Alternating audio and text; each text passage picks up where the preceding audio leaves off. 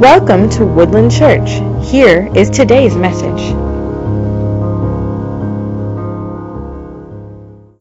Today we have got a special guest here today. I'm going to invite up Joel. Joel White is a missionary that we have been supporting here at Woodland Church for I don't know how many years here, Joel. How many? 37 years. So Joel has been a part of this church family, and he's going to be sharing with us what the Lord has been doing in Germany, but also bringing the Word of God today. So let's give Joel a big round of applause today. Thank you. Thank you.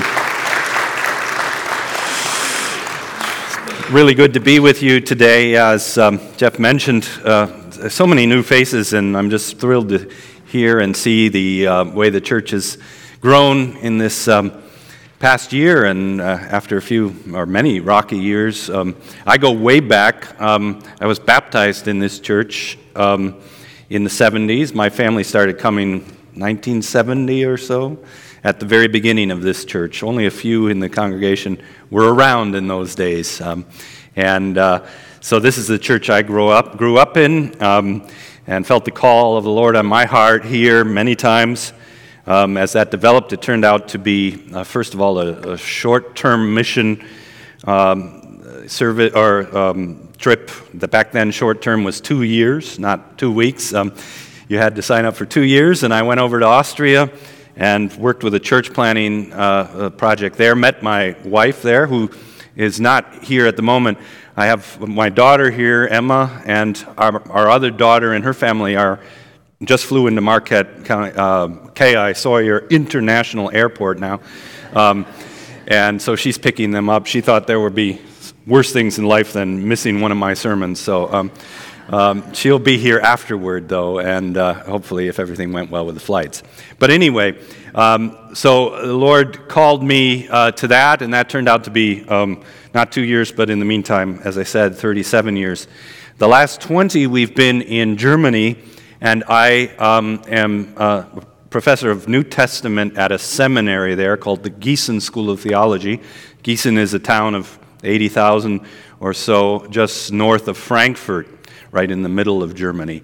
We have about 130, 140 students who are come from all sorts of different backgrounds and are preparing for ministry. If you don't know much about Germany, you might think, if you look at the pictures, there's always this church in the center of the town, but if you were to go to that church today, typically you would find, let's say, a cathedral. I've actually had this experience that could seat 500, 600 people, and a dozen people up in front. Average age 70. That's the state of the church in Germany. It's really a post-Christian society with very few people who know Christ or even the basics of the there.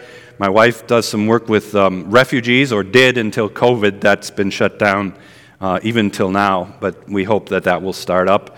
And as I said, I have the privilege of teaching all sorts of young people who are preparing for ministry in the German-speaking world.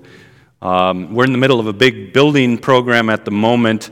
If you get our prayer letters, which the church does, you can go and look online at our site. I didn't have a presentation ready this time to bring to you, but next time we come through, we're here every summer, I'll have all sorts of new information for you. But I want to thank you for your prayers and your giving, which allows our ministry to take place over there. It's a privilege to be here again, and we still have, the family maintains a little cottage up on Lake Superior between here and Big Bay, and so we're out there for 2 weeks of vacation, and then I'm traveling to some other supporting churches all along the East Coast until mid-September, but this is always the highlight of our time in the U.S. when we come.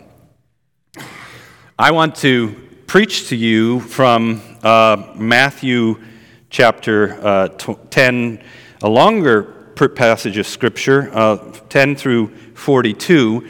This is the speech that Jesus gave, or the words of instruction that Jesus gave to his 12 apostles when he sent them out on kind of their first missionary assignment. And so it's a very important missionary text.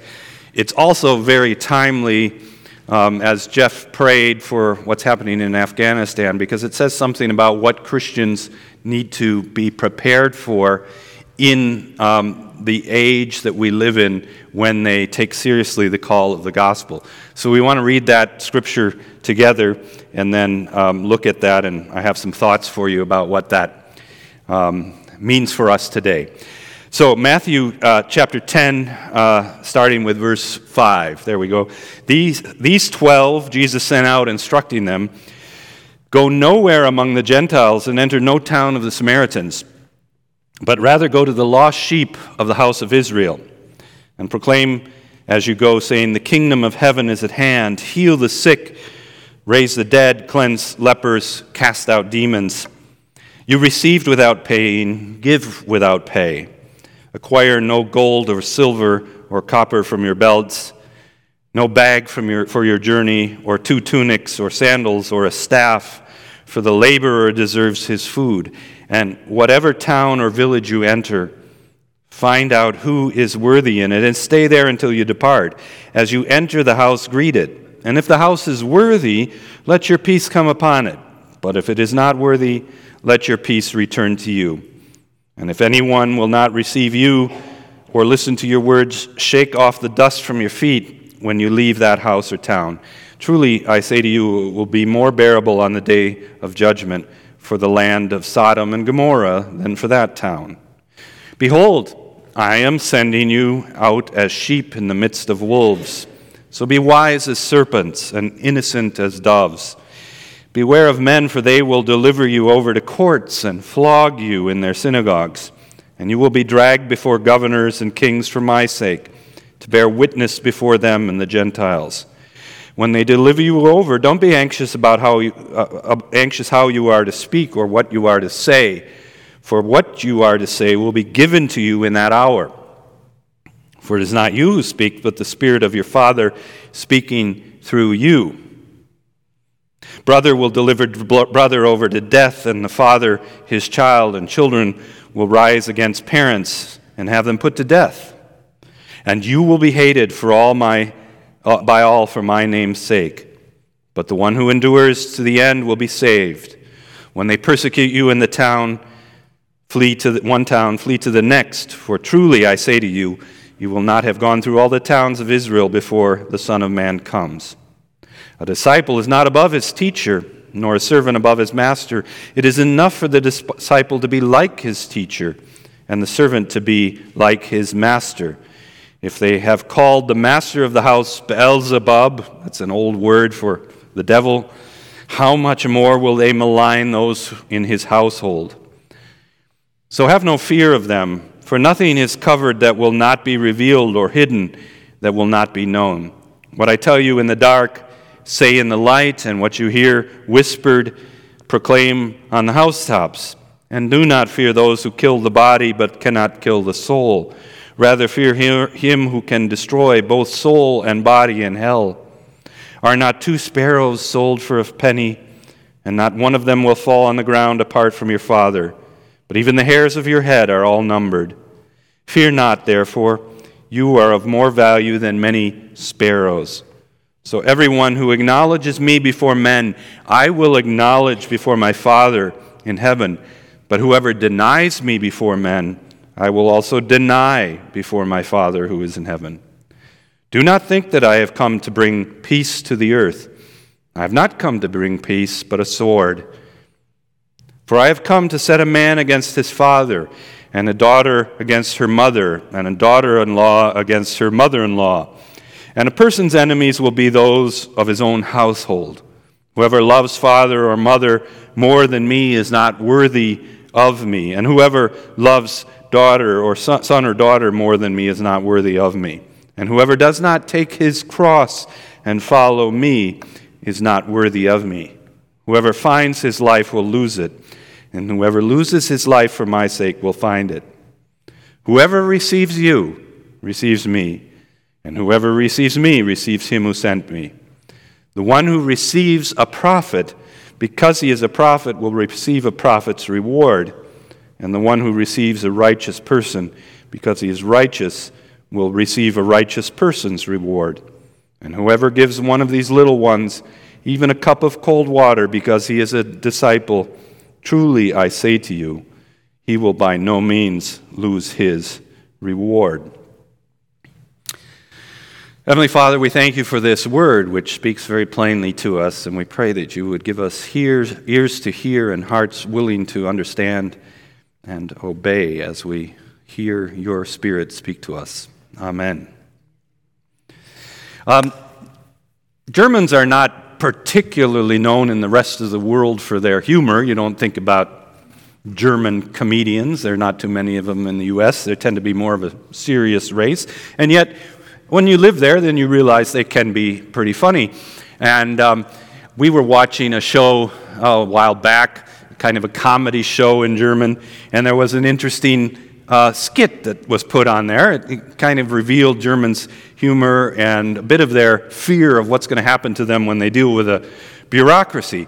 So anyway, this couple had just come back from the hospital with their newborn baby, and they were oohing and awing about this baby, looking at it, and suddenly the doorbell rings, and they go and answer it, and there are two very stern gentlemen standing there, and they say to him, well, we're here to take your baby. And they say, what do you mean? What are you talking about? This is our baby. And he said, well, you are so-and-so. And they said, yes, and you did book that internet vacation, didn't you, a while back? And we sent you down to Greece for a very reasonable price. You remember that? You did get that, yes? They said, yes, that's true. And, well, I'm sure you read the fine print, they said, where you click on it and you get all the stuff that's in there. And here it says, $500 for the trip, and we get your firstborn child. Yeah?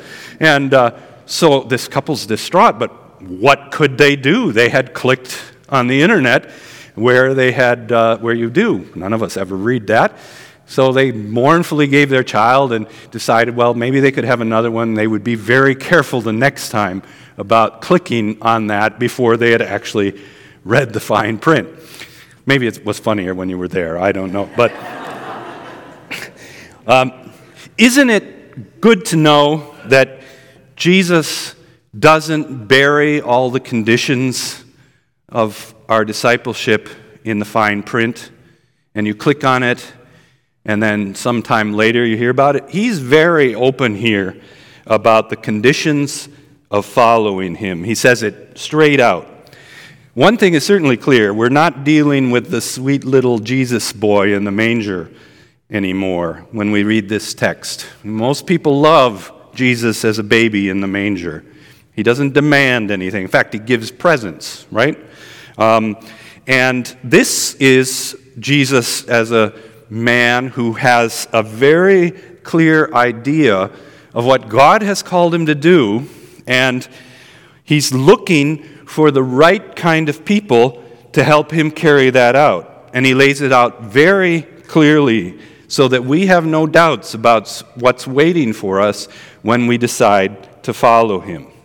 We want to just look, this is a long passage of Scripture, and we can't really deal with all the details, but we'll look at a few things here in these verses.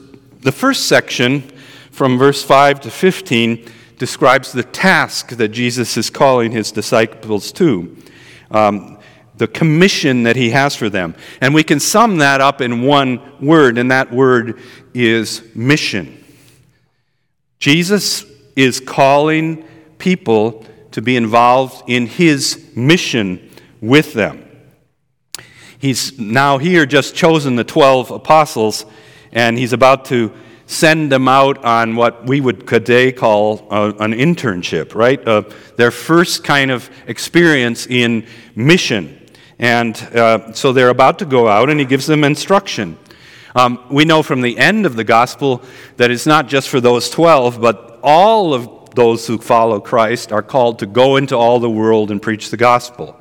But this is their first experience. They're supposed to gain a little bit of insight and learn the basics of what it means to carry the gospel into the world.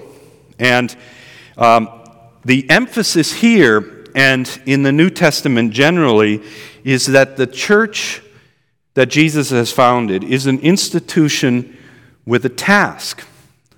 It's not just there for us to be encouraged and to feel good about ourselves, but we actually have a task to carry out. And in fact, that is the only reason that Jesus has left us behind. You know, when he left, he said, "I'm going away and I will come again. And in the meantime, you are supposed to take my gospel to the whole world." That's the whole point of us being here. Dietrich Bonhoeffer is a German theologian that you've probably heard about. He was a martyr for the faith in the Holocaust, in the Nazi period under Hitler. And he was a profound thinker about what it meant for the church to be the church. And he said this. He said, "The church is only the church when it is the church for others. Not for us, but for others. The church is called to go to the alien and the stranger. And the important thing for the church to do is always have its sights on those outside of the church." That's very different from every other institution. The church is only the church when it's there for the others, for those outside of the church. And I think this is important for us to hear. If we were to look at the details, we don't have time to do that, but a few things we can say. First of all, we're told in verses 9 and 10 that we should take no money or take no supplies. It's not really a common sense kind of proposition, but I think what the idea here is that we don't make our own security the highest goal. We don't just move forward when success is sure. We risk everything as a church. We sense the God's calling, the Spirit calling us to be involved in mission, either here in the community or someone in the community says, God's put this on my heart, and we try to accomplish that without any assurance ahead of time that it may work. And a lot of people have done some crazy things for the Lord. Some have worked and some haven't. But that's part of what mission is about. Secondly, he says, when you go to a house, you just stay there. Don't go and see how it is and then decide whether you're going to stay or not. Don't try to find a better place once you've got there. Don't be too concerned about your own comfort. We've been in a lot of people's houses over the years, and as we've traveled around sharing our work on furloughs, and I remember one experience. We have one little church that supports us way up in the north of Maine, which is just like the UP. The accent is different, but everything else about it is just like the Upper Peninsula. The people there are the same, and we came up, and it's also more of a, not a wealthy place. So we were in this church, and we came, and we were invited to spend time in this family's home, and it was a tiny little house, and they had 3 kids. And they had a living room where they had they'd actually gone and got their grandmother's old bed and put it right there in the middle of the living room, and there was barely enough room to go around all sides of it. Everybody went through the living room, all night long, but that's our place in the house. It was a little strange to be there, and I thought, maybe, this is kind of hard, maybe we should go to a hotel or something. But I remembered this verse, don't leave. And sure enough, it was a bit odd, but those people became dear friends. And, their children were kind of crawling over the bed to get the bathroom in the night and so forth. But it was all right. And that church is just full of wonderful people. In the meantime, there's another family, kind of a rich dentist. He's taken us in, so it's a little better as far as that. But that family is still very dear to us. And we realized how important that principle is. But on the other hand, Jesus says, don't let people play you for a fool either. Don't stay where you're not welcome. It's not about success, but missions is also not about making yourself a pain in other people's back ends. Look for those people who are open Don't force yourself on those who are not. So there are some very practical principles for mission here that Jesus is giving us. That's the first section, the task. The second section has to do with a prediction that Jesus is making. He says, what should we expect? Or the implicit question there is, what should we expect if we respond to Jesus' call and follow him? And here again, the answer can be summed up in one word: persecution.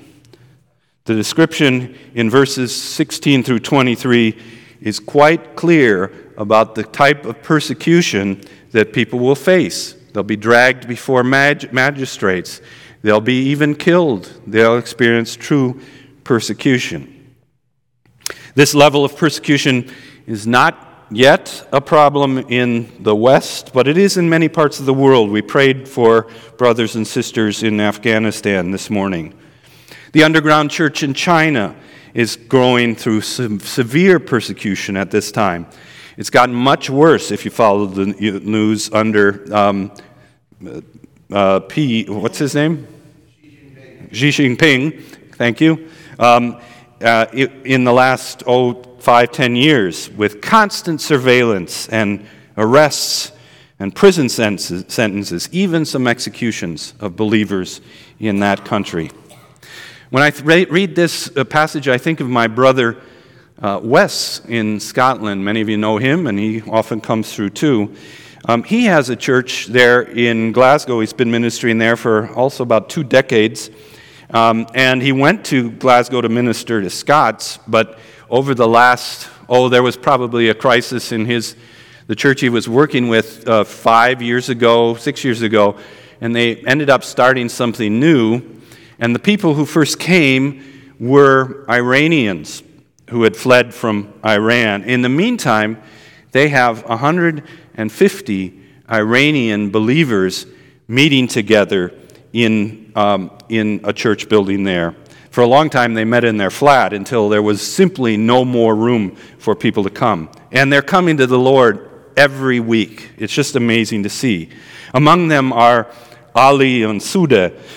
They were members of an underground church in Tehran until they were denounced, and they had to flee overnight for their lives, and they ended up in Glasgow. Or Arshaya and Omid, 2 men there, who became believers in Glasgow. They've been shunned by their families, and they're often attacked by their friends. Welcome to the world of millions of Christ followers throughout the world.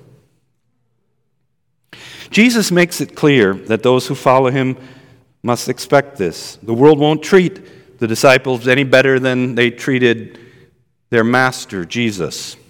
Jesus says, don't expect it. They treated me badly, and they will treat you badly. But then the tone changes a little bit at this point, and the next section in the verses 26 through 31 is one where Jesus wants to encourage us in spite of this prediction.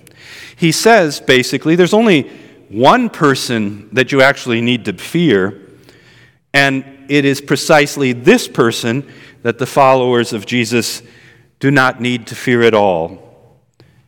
They don't have to fear those who can kill their bodies, but rather the one who is able to condemn both body and soul to eternal damnation. By the way, although many people think that's not the devil that's being talked about here. According to some medieval conceptions that the devil's the one who decides your fate. It's not. It's Jesus who decides your fate, Christ and the Father. The biblical view is that God is the judge of the living and the dead.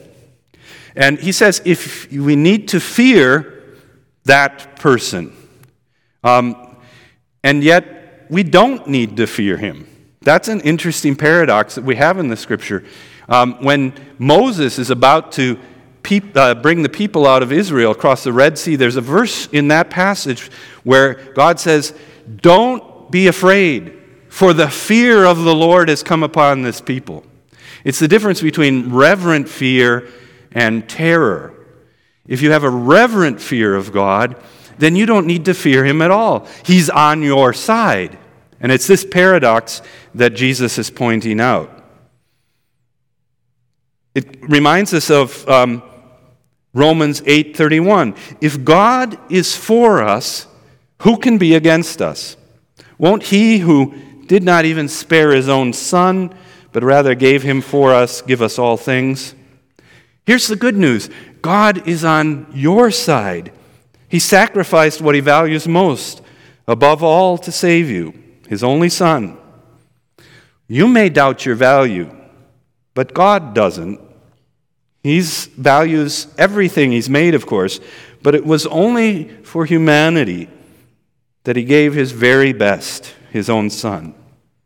This is really amazing. The love of God for his son is amazing and unfathomable. The Father loves the Son above all else, and yet he gave his only Son to come and save us. Of course he's on our side. If he did that, then we have nothing to fear if we trust in him. That doesn't prevent the persecution from coming, but it does allow us to persevere in the midst of it through trials and huge challenges and even death itself. Section 4 gets a little bit more serious in tone again, where Jesus lays down the condition for all of this, and we can sum that up in one phrase too: loyalty to Jesus. Verses 32 and 33 are among the hardest sayings of Jesus, even though it's a rather simple kind of double conditional statement. If you confess me before men, I will confess you before my Father. If you don't confess me before men, I will not confess you before my Father. And many theologians have struggled with this saying on a theological level. It's difficult, admittedly, on a theological level. But more and more, for me, it is simply a matter of basic respect for who God is, of decency. Jesus claims you as his own. He calls you by name. There's a verse in Isaiah 43:1 where God says, I have called you by name. Of course he should be able to expect that we will do the same, that we'll call him by name. I'm often amazed, actually, when I think about it in my own life above all, but generally how bad we treat God, worse than the people around us. We often say we have to take a person the way he is, but how often do we do that with God? Do we take him the way he is? It seems to me that people spend a lot of time trying to mold God into their image, to make him be more like them, rather than saying, I better expect God to be who he is and take him the way he is. Why should he have to conform to the image we have of him? By the way, that's not a very likely scenario for success. God is an incredibly self-confident being with a strong character, and he never backs down from pursuing his purposes. Not as far as I can see in Scripture. And he has revealed himself in his word, and he has not changed one bit since then. So whether you like the way he is or not, that really doesn't matter all that much to him. He's God. It's time we accept him the way he is. A few years back, maybe 15, 20 years back, I started to notice something about myself that disturbed me rather greatly when I realized it. I realized that I had started, when I was talking to non-believers, to avoid the name of Jesus. I would say, I believe in God, or I'm a Christian. And I thought, what does that mean, actually, in our age? What does believing in God mean? That's become a meaningless phrase for people. You can fill it with just about anything, and people will be fine with it. If you say you believe in God, that's not going to bother anybody. They'll just fill that phrase with whatever they think God is. Or, I'm a Christian. You know, the view of from the media, even in Europe, of Christians in America is that's somebody who voted for Trump and has a lot of weapons at home, okay?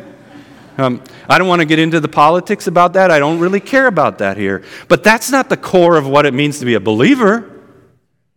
And wouldn't it be great if people associated us with someone who loves Jesus? Wouldn't it be great if we were to say, not I'm a Christian, but I'm a follower of Jesus. I'm head over heels in love with Jesus. People won't like it. If you want them to be pleasant and say, oh, that's nice, then say, I'm a Christian, or I believe in God. If you want them to be a little bit provoked into thinking about this, say the name of Jesus and call yourself a follower of Him. I've started to try to do that, and very rarely do I use those other terms. I say, I'm one who follows Jesus. And of course He has the right to expect that. What would you think of me if I never mentioned the name of my wife? If I was ashamed of mentioning her name? This is, again, for me, not such a big, huge theological idea. It's more about being decent and respectful of the one who saved us. Jesus knows full well that this will offend people. It will cause embarrassment. It will cause ridicule. It may even cost you your life. People today are making that decision in other cultures, whether to stand up and say, I'm a follower of Jesus, full well knowing that they may pay for it with their life. By the way, Jesus says, I have come not to bring peace, but a sword. This is actually one of the most misunderstood verses in Scripture. I have an atheist friend that I grew up with here. Sometimes we're in contact, and he tries to point out with this verse, see, the Christians this is just a violent gospel that Jesus is bringing. And I said to him, have you not read the context here? It is so clear that Christians are not on the hilt end of the sword. They're on the sharp end.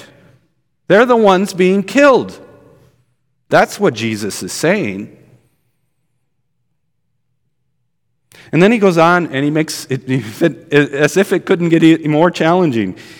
He says, He must be your first love. He demands to be the very first in your life, above all family bonds. He says, if you love father or mother more than me, or son or daughter more than me, you are not worthy of me. This is a radical saying in that age and in our age, in any age. By the way, it's very important when it comes to marriage. Paul commands the Christians to marry only in the Lord. And that makes sense, because when one spouse loves Jesus above all, and the other spouse loves his partner or her partner above all, conflict is inevitable. I love my wife more than any other person on earth, but I love Jesus more. And my wife, Tatiana, holds the second place in my affections. And the only reason that works at all is because it's exactly true of her too. Both of us love Jesus more than each other. And we're committed to following Him and loving Jesus together. That's why Jesus says it's important that these relationships be clear. He's first, and family is second. And finally, he goes on and says, if you follow me, you have to bear a cross. Following me, Jesus says, means following me to the cross. That's where Jesus went, and if you follow Him, that's where you're going. I referred to Bonhoeffer before. You may know his story, but he was a German theologian, highly respected to this day as a theologian. And he was actually in New York at the beginning of the conflict for a year or so. And friends of his told him not to come back to Germany because it was way too dangerous. He decided very consciously to go back, knowing what would happen. And he ended up being executed just a few weeks before the war ended, because he never backed down on proclaiming that Christ was more deserving of our allegiance than any political leader, especially Hitler. And Bonhoeffer said this at about this time when he decided to go back to Europe: every Christian must carry a cross. When Christ calls you, he calls you to die. And in his case, this was literally true.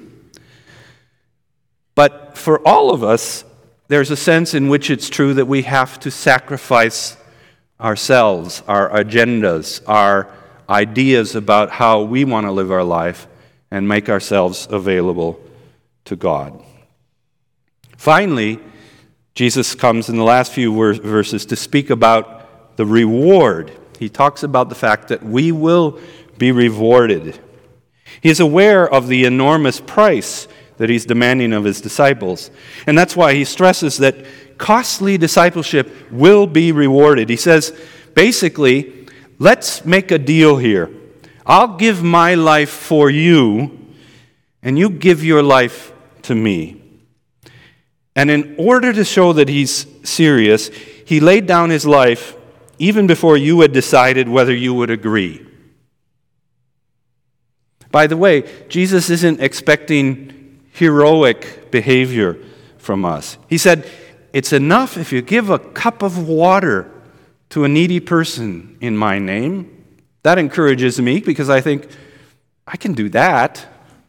That much I can do.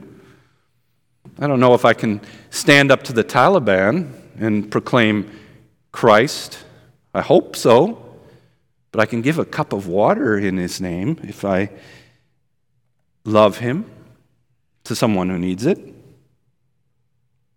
Many of us don't like to think about or don't like the talk of reward, but it's really not about becoming fabulously wealthy, although some people think in those terms.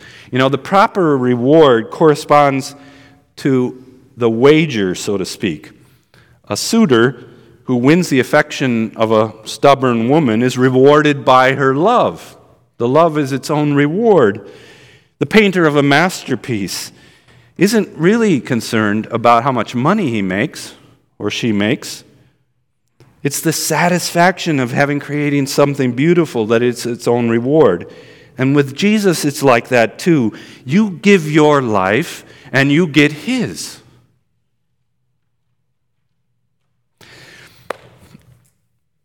Some of you here knew my father, not very many anymore. He died 40 years ago, almost now.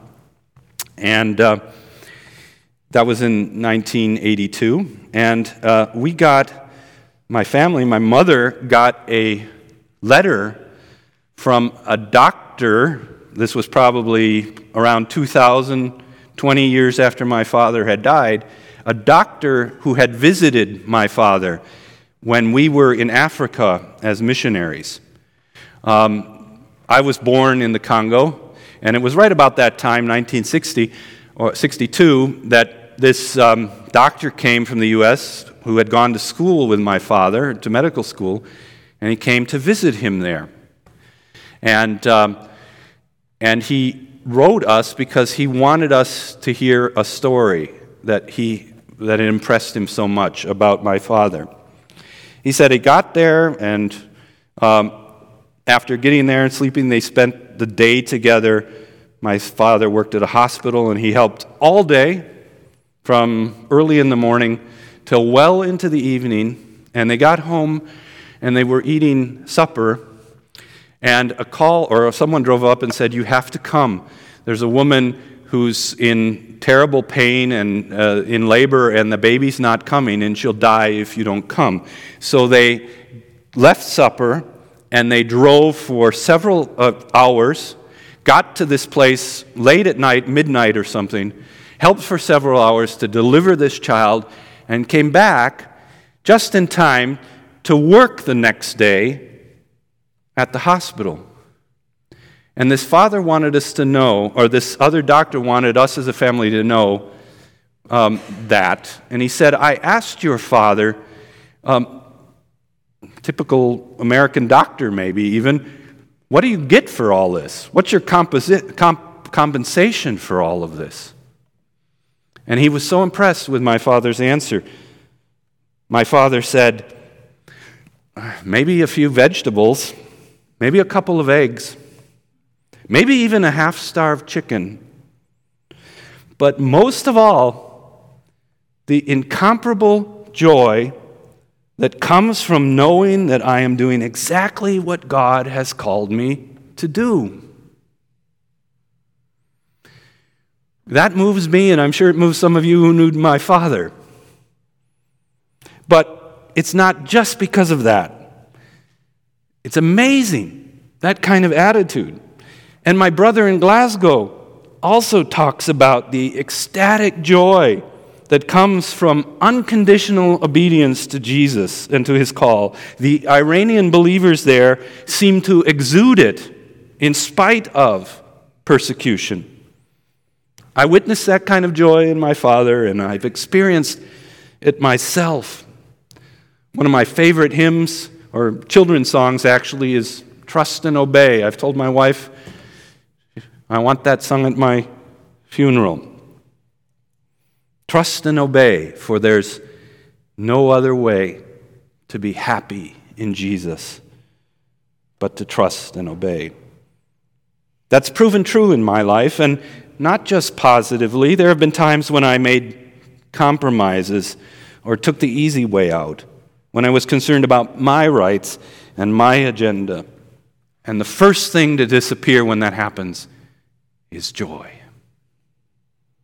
Still, Jesus never left, but waited patiently and again made his offer again.